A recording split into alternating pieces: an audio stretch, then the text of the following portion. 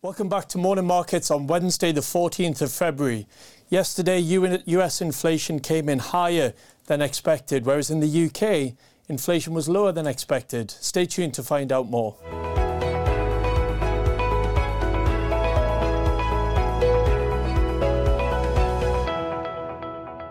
The pathway of inflation to the Federal Reserve's 2% target was never expected to be a straight line. However, yesterday's reading for headline inflation saw CPI cool down to 3.1% from 3.5%, but that was stronger than was expected. They were expecting a level of 2.9% to be the final print.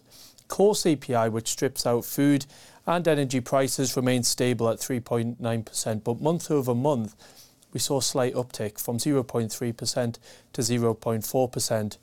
Most of the increase in the month-over-month reading came from the shelter component, which accounts for around 40% of the core CPI basket.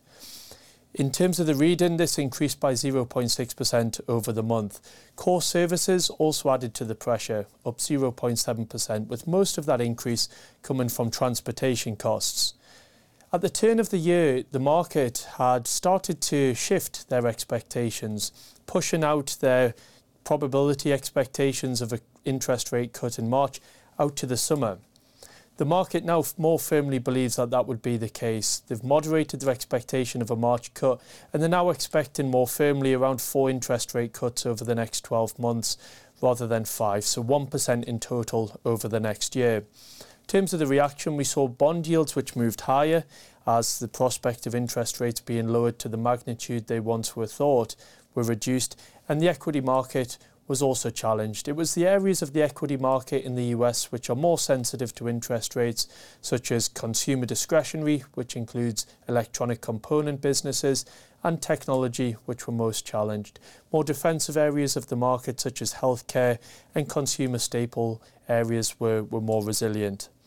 If we look to the UK, however, the market was expecting inflation to start to increase on an annual basis and month over month. However, what we saw in the CPI print for January was no change at headline level at 4%. This surprised the market, who thought we were going to see a reading of 4.1.